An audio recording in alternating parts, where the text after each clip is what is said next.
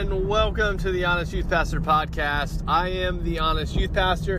Gonna try to be a little bit more consistent with these podcasts. If you're listening, thank you very much. Just a quick plug. If you're on Instagram, you need to go over there and follow me, Honest Youth Pastor. Look that up. Go ahead and hit that follow button. And if you enjoy these podcasts, they're going to be a little bit different than the Instagram. Instagram's all about funny memes, sometimes serious, but almost always funny church culture kind of things. This is going to be more about topical stuff, so don't expect the same type of humor over here, even though it might show up. So I want to thank you for listening, and if you follow, thank you for that. And this audio level is brought to you by my long commute. Yes, this Hollywood studio level of quality is brought to you by my very long commute in the car. So today, I want to talk to you guys about Acts chapter 10. I was recently asked to do a short Bible study with this group of individuals, and the topic was on evangelism and what that looks like, and who we talk to first, and just all that entails. And really, when I was sitting down thinking about it, Acts 10 came to mind. And the Acts 10, just to refresh you, is about Peter and Cornelius. Peter gets the vision of the unclean, clean things that he can eat, and it's the same chapter where Cornelius gets told to invite Peter to his house, and what unfolds. And the main part of this little Bible study that we did really centered around who Cornelius had at his house when Peter showed up. So Cornelius, just to refresh you, has this vision, and he's told, hey, you need to talk or send for Peter, and Peter's going to come. And that's really all he's told. He's not told what Peter's going to talk about. He's not told anything. We just know that Cornelius is a powerful man that has lots of influence, and that he is a God-fearing Gentile. And that's all we know. He gives to the poor. I mean, he's a good dude. And he gets this vision, does not get told anything about what Peter's going to talk about. He just gets told that Peter is going to come.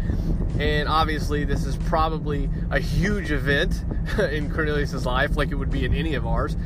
And really, the Bible study centered around who Cornelius invited to his house, right? So he knows that something big is going to happen. He doesn't know what's going to happen, but he knows something huge is going to go down.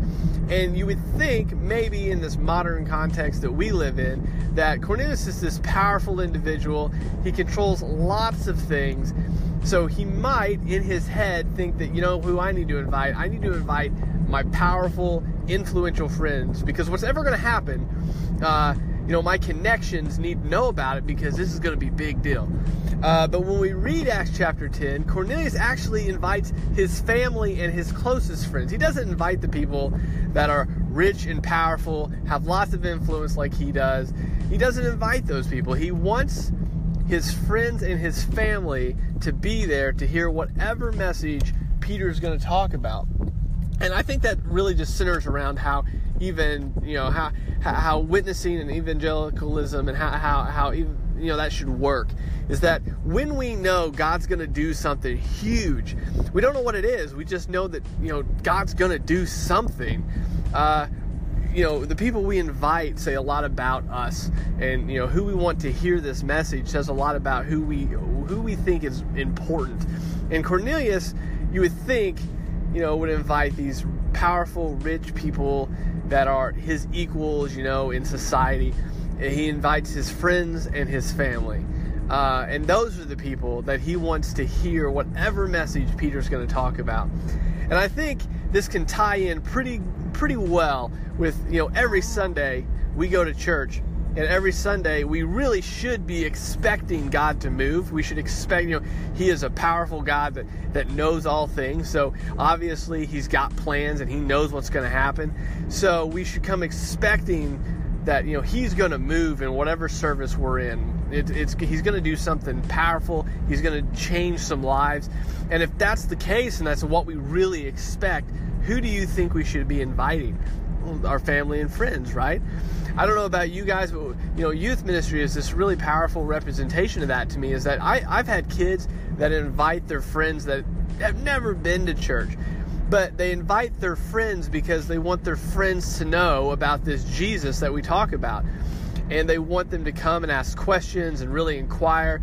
And they know that God has done things in their lives and in their other friends' lives and in their families and their parents' lives, and they want their other friends to know about that. So that's who they invite. And they have this spirit like Cornelius did, that he knows something powerful is going to happen, so he invites those that are closest to him, that he loves, and he wants to see their lives change as well as his own life further change. And that's who he invites. And I just want to share that with you guys today on the podcast, that, it was really powerful message, just preparing it and sharing it. And there's a lot of great examples and testimonies from people that were in that group about how God has done just that sort of thing in their lives. So I would encourage you to do two things. One, come expecting to whatever service you attend. And two, because you come expecting that God will do some amazing things, think about who you're inviting, who you're asking to share those experiences with. Once again, this is the Honest Youth Pastor. Thank you for tuning in today. Appreciate you. Check out Instagram. And if you like this, subscribe to this too, so we can keep up together with my inconsistent or consistent. We'll see how this goes. Talk to you later. Love your faces. Have a great day.